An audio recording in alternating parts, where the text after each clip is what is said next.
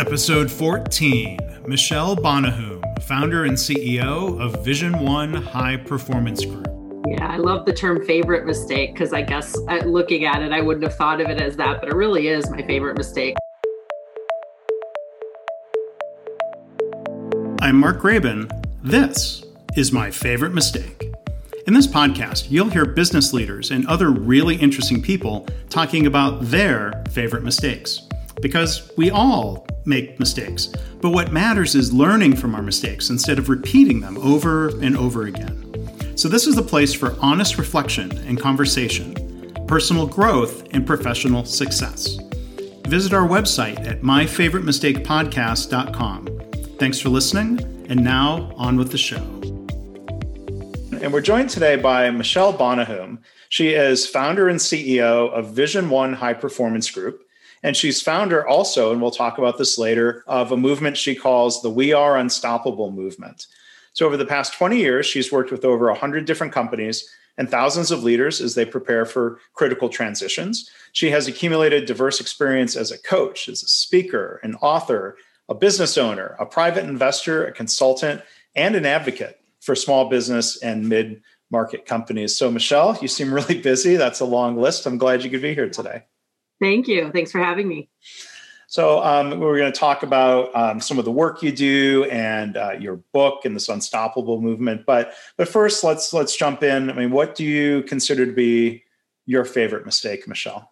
Yeah, I love the term favorite mistake because I guess looking at it, I wouldn't have thought of it as that, but it really is my favorite mistake. I've spent most of my career helping business leaders navigate critical transitions, whether it's accelerating their business, buying and selling, or transitioning to the next generation of leadership. And I talk a lot about work-life balance, and I talk about the need to kind of plan for what I call the 5Ds, those unexpected events that 50% of all transitions get triggered by these unexpected things like divorce and death and disability and disaster. And so a lot of the things that we're experiencing today. And so, you know, it's one thing to teach it, it's another thing to practice it, right? And my mistake was, about 3 years ago, I was in a place where I wasn't living it. And I was tired and I was saying, something's got to change. And I was actually looking forward to coming home and spending the weekend planning that change with my husband and my kids. I remember coming home late from speaking engagement, and I was talking on work-life balance. And I was so tired and exhausted. I swung by and got fast food, came in, turned on the lights, woke up my husband, and he was upset because I woke him up at about 11 at night. And so he got up angry, went downstairs to sleep. And I just said, thanks a lot. Instead of saying hello, I just said, thanks a lot. The next day I got up, had a full day, came home. Once again, tired. It was the end of the week. Had to take that one last call before, I had kids knocking on my door. Right. And suddenly my daughter came out and said, Mom, you got to come quick. Something's wrong with Dad. And I walked in and found he had passed unexpectedly at the age of 45 from undiagnosed heart disease. And so things did get much worse. And wow. Yeah. And so the mistake was, I wish I would have just simply said hello the night before. But it really was a foundational shift for my life and has become a huge blessing in my life to navigate through that process. That was a critical transition I was not expecting. Oh my gosh. Yeah. Wow. I think what's sad, I did not know the story was going that direction. My gosh, I'm so sorry for your loss, and especially Thank you. Under circumstances like that. So if, forgive me, I hope none of these questions are too, indelicate in terms of a follow-up.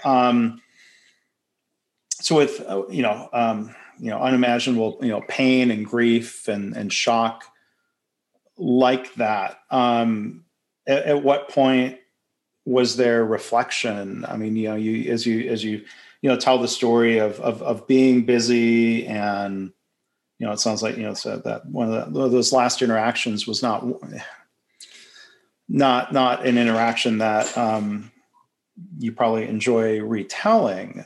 So I'm just curious to hear some of your process of, I guess first off recovery, but then reflection and what to do then in terms of life, yet alone work-life balance. Yeah. I mean, it was my wake-up call. And, not only had he passed away unexpectedly from undiagnosed heart disease, he was the one that seemed fit. I was the one that was 315 pounds. I was on 7 medications and I had 5 diagnoses and I was tired. And I had 4 kids that were between the ages of 9 and 15. And so I had to reflect very quickly and I had to get life in order very quickly. And so, I simply turned to what I knew, and I knew 15 years of walking beside business leaders who are navigating critical change. And so I turned to those same tools and resources that I had been helping those leaders navigate change through. And so the first thing that I did was simply to refigure out my why, because I needed to realize I needed to get healthy for my kids. I needed to get life in order for my kids. My businesses, I had 2 businesses at the time. They weren't ready for me to step away like that. And so I had to quickly kind of get my center, my foundation, revisit my mission, my values, and my vision. And really knowing that my mission has been to bring out the gold in others in a way that they want to bring out the gold in somebody that they know. I had to look at, okay, I do a lot of lean work. And so who's my target customer right now? My target customer is my kids. And I need to focus on bringing out whatever they value. And so because I don't want to make that same mistake where we're going to get this figured out next weekend and then have something like this happen with them. And so just pulled out, I'm a journaler. And so I pulled out 20 years of journals to look for what are the clues, the themes, the anchors that I knew. What do I know about who I am? What do I know about what I have? And that was my anchor, and started down the journey of walking through my change model. I literally sat down with the same forms that I use with clients and filled it out. And in a matter of less than 12 months, I lost 100 pounds. I went off all meds. Wow. My relationships with my kids were better than ever, and the companies were stabilized and actually probably operating better without me being there as much as I was. So, it was really kind of a practice what I preach moment, and really a time for me to focus back on my core foundation and what was important to me. Yeah. It struck me earlier, you were talking about that. So maybe we can delve into a little bit of, the practice, what we preach moment. You mentioned, the lean methodology.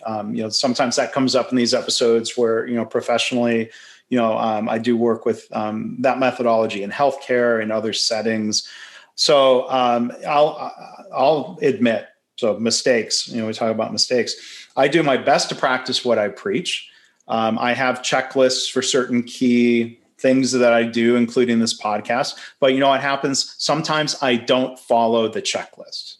Yeah. I get overconfident. I know how to do that. I haven't made a mistake. And sure enough, when I get burned, nothing life-threatening, unlike healthcare, is when I don't follow the checklist. And then I feel like, well, all right, wow, I need to practice what I preach. So, sharing that in context of asking you, to think of like, how can we be aware whether we're in the lean methodology as professionals or not, to avoid a trap where we're not practicing what you're preaching? You had mentioned work-life balance, whether you want to share more about that or something else that falls into this category of, as professionals who help others, how do we make sure we're helping ourselves? Yeah, I think that's a really great question, because the first year and a half, I was able to kind of step back a little bit from work, and I took the time. I really was intentional about the time. And I actually wrote a book called Unstoppable, and which was talking about my story and walking people through those steps. And I released that last November. And then 2020 hit. Right.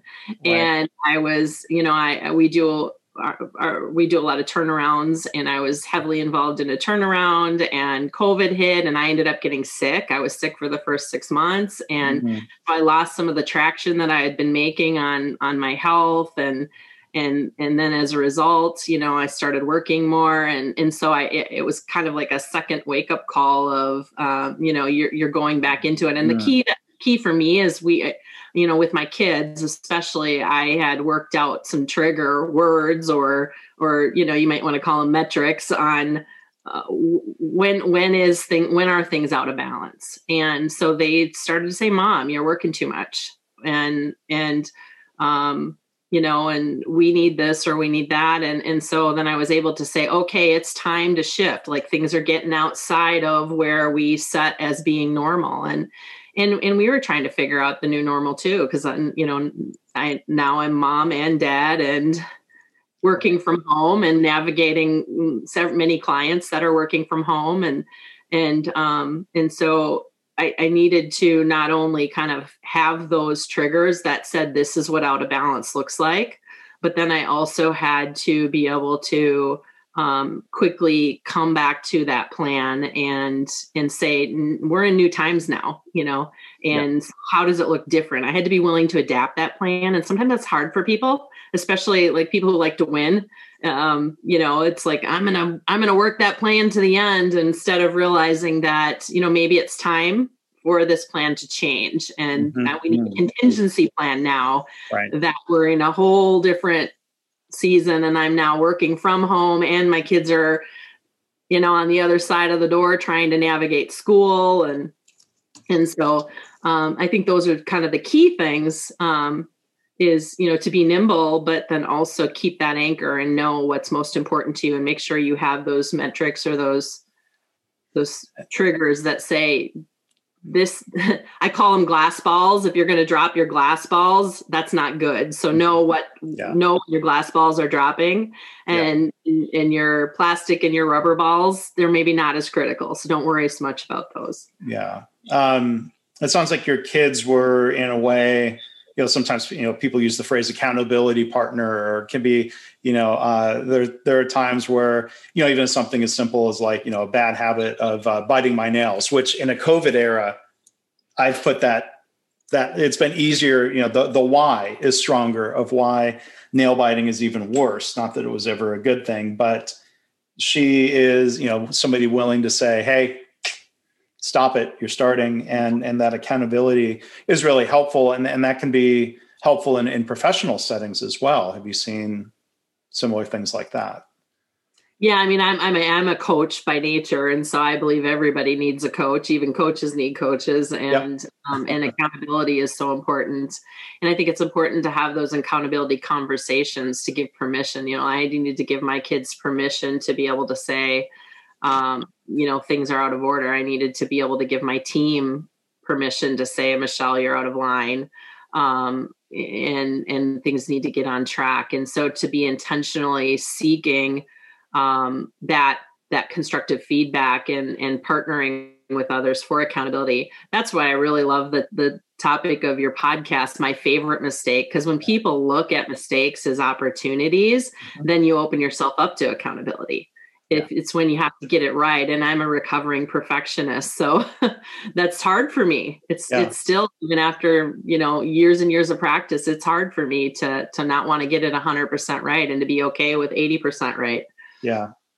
I relate to that. And I have some of those same traits, and, I've got to get myself a coffee mug that says, nobody's perfect or something, just as that reminder of, there's times I type the word mistake a lot in prepping show notes and communicating with people. And I'm a good typist. I misspell the word mistake more than I should, but this happens. And there's human error, there's slip ups, and then there are errors, mistakes that we can learn from and put things in place to help prevent those mistakes. And so, I want to maybe, talk a little bit about some of the work you do related to, business change, corporate change. Are there certain mistakes that you see that are learnable, teachable mistakes, I guess would be the better way of saying that. I've made a mistake again. Are there teachable mistakes in that realm that you can talk about? Yeah, I mean, I think the biggest mistake is, especially I work with small and mid-sized businesses. I'm sure this is probably true across the board, is just the need to get it 100% right and to not be okay with 80% right and testing it along the way. Like, know what are your guardrails? What are the things you have to do, can't do? But then what are the things you can kind of just leave open for testing of those assumptions. And then because of that, I think the other big mistake that I see is people just not getting started. I call it getting off go, what can you do versus getting stuck and having to get it perfect. And if you can't get unstuck, you can't change. Mm-hmm. Well, there's a psychologist that I interviewed in a different podcast series that I've done out of UCLA. Robert Moorer is his name. And he's written a couple of books. So you would relate to this, Michelle. You probably know the word Kaizen related to lean manufacturing, a Japanese word, continuous improvement. And Dr. Moorer, as a psychologist, has studied and worked with patients. And he's written two great books. One first is called, I think, One Step at a Time. So to your point of getting unstuck, what he's learned in working, for example, with patients, here's one that I've practiced of, it's one thing to say, go to conferences. I'll reminisce about the days when we went to online, to in-person conferences. I'm not going to eat the brownies that they put out anymore at the lunch, at the afternoon break. And that might be too big of a leap. So what Dr. Moorer teaches is, if you normally have that brownie, pick one up, tear off a corner, throw it away, and then enjoy the rest of the brownie. And then maybe the next time, I'm the king of cutting stuff in half.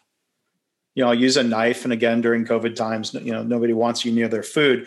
But this idea of, if it's overwhelming to say, I'm giving up brownies altogether, it's less overwhelming to eat 90% of a brownie. And then the science, brain science and psychology has proven that if you get started, you can succeed.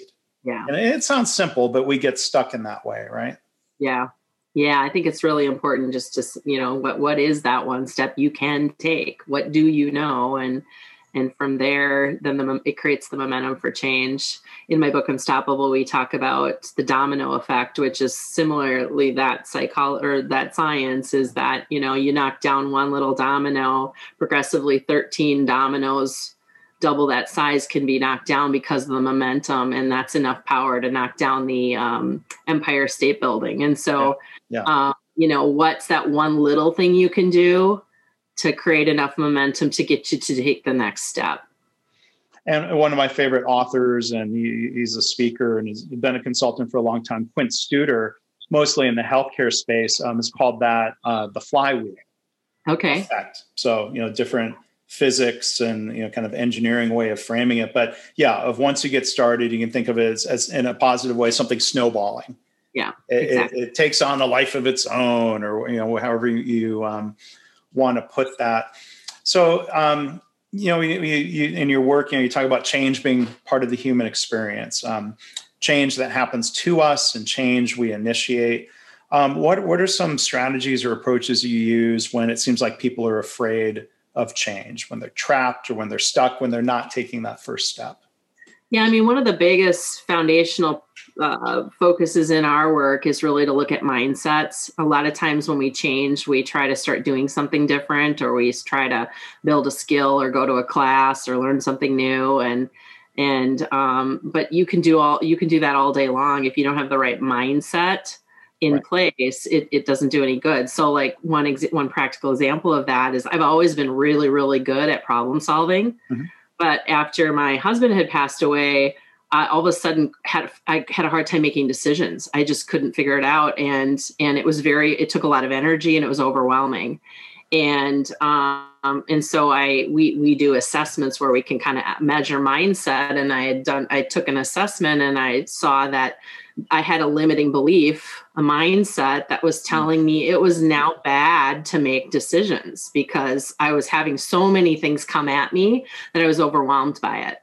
Yeah. And so I ended up just doing some of the mindset work that we do with our clients on myself. And within a matter of 3 weeks, I started to have my colleagues tell me, it seems like Michelle's back.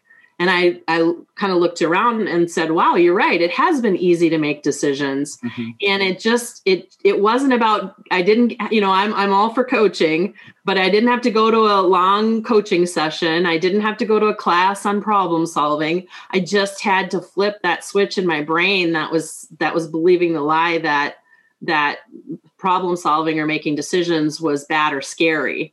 Yeah. And so, I think the key to that, to getting unstuck, is really recognizing what mindsets, limiting beliefs, or even long-standing strongholds are keeping you stuck before you even start to change. Because then change is easy. Like really, I joke with people and say to lose 100 pounds actually was pretty easy for me. Now it's actually harder for me now because I have some more mindset work I have to do. Okay. Yeah. So that really seeing the key to lasting change can be so much more simple if you have the right mindset in place. Yeah. And, just bring it back again, you mentioned perfectionism. That can be something that really prevents somebody from getting started. That fear of, well, I don't want to do it because it might not be perfect. As opposed to, I think of writing a book, and we'll talk more about your book, Unstoppable. I'm curious what your process was. As I've written books and I've talked to other authors, when I'm asked, I'll give advice about, don't write. Nobody ever writes the perfect book in your head. You've got to be willing to write and then look and say, what's good, what's bad. I'm going to edit. I'm going to tweak. I'm going to throw that out. And that can be hard if you're trying to be a perfectionist, right? Yeah. Being a perfectionist, I still struggle with that. In fact, I think writing my book is probably the second favorite mistake I've made.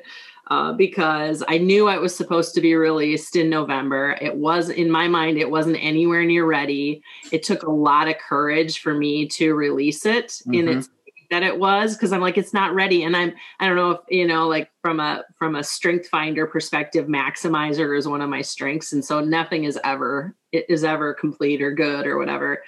But I'm blessed that I did release it at that time, because who knew what was going to happen in 2020. Right. And I was able to, I've probably read the book more this year than any of my readers have read the book, because I've needed to hold on to it and remind myself to make it through a lot of the challenges that have hit myself and my family and our, our client businesses this year. So, I just really did learn the lesson that even though it doesn't seem perfect, it's maybe still perfect time. Yeah. Well, and it sounds like you're remembering, reminding yourself of practicing what you preach, follow what's in the book. And sometimes you get that book done and someone will ask you a question. I'm like, I haven't looked at the book in a while, because you get so in your head and you get tired of looking at it. But, it's, I'm curious what it sounds like you're saying something similar. I often think a book is never done. You just decide to stop working on it. Right. But, so deadline helps with that. But that is an accomplishment worth celebrating. And again, the book is Unstoppable, Michelle Bonahoom. The subtitle: 7 Steps to Get Unstuck, Make the Big Change, and Unlock Your Potential. And I think for a lot of people this year, this is a year of reflection. So this is maybe a year to take a look at changes that we want to make or need to make, and figure out, if we're stuck, how to get unstuck. And it seems like your book would be helpful for that. Yeah. I think things aren't going to go back to the way they were, and so it's important to be thinking about what's your new normal. And I talked about that with the business owners I work with is, what's your new normal? And so it is important to take that time and really walk through that reflective process of what you want your change to be. And then what are the practical steps to get through it? Because you know what, it might not be the last day you have. So you don't want to wait. Well, that's a powerful note to end on. And Michelle, again, thank you for telling. I didn't realize how personal your story was going to be. I'm sorry for your loss, and especially the circumstances. But thank you for I think as the people you're working with are saying, and I've just met you, but getting back to the Michelle they knew, right? And unstoppable is a great word to keep in mind. So the website for Michelle's book is www.wearetheunstoppable.com. And then the business that Michelle mentioned with M&A transition work and other business services is www.vision1performance.com. Michelle, thank you for being here. I certainly wish you the best through the rest of this year and whatever lies ahead for all of us and for you individually. So really, really appreciate having you here. Thank you. Thanks for having me. Of course. Thanks for listening. I hope this podcast inspires you to pause and think about your own favorite mistake and how learning from mistakes shapes you personally and professionally. If you're a leader, what can you do to create a culture where it's safe for colleagues to talk openly about mistakes in the spirit of learning?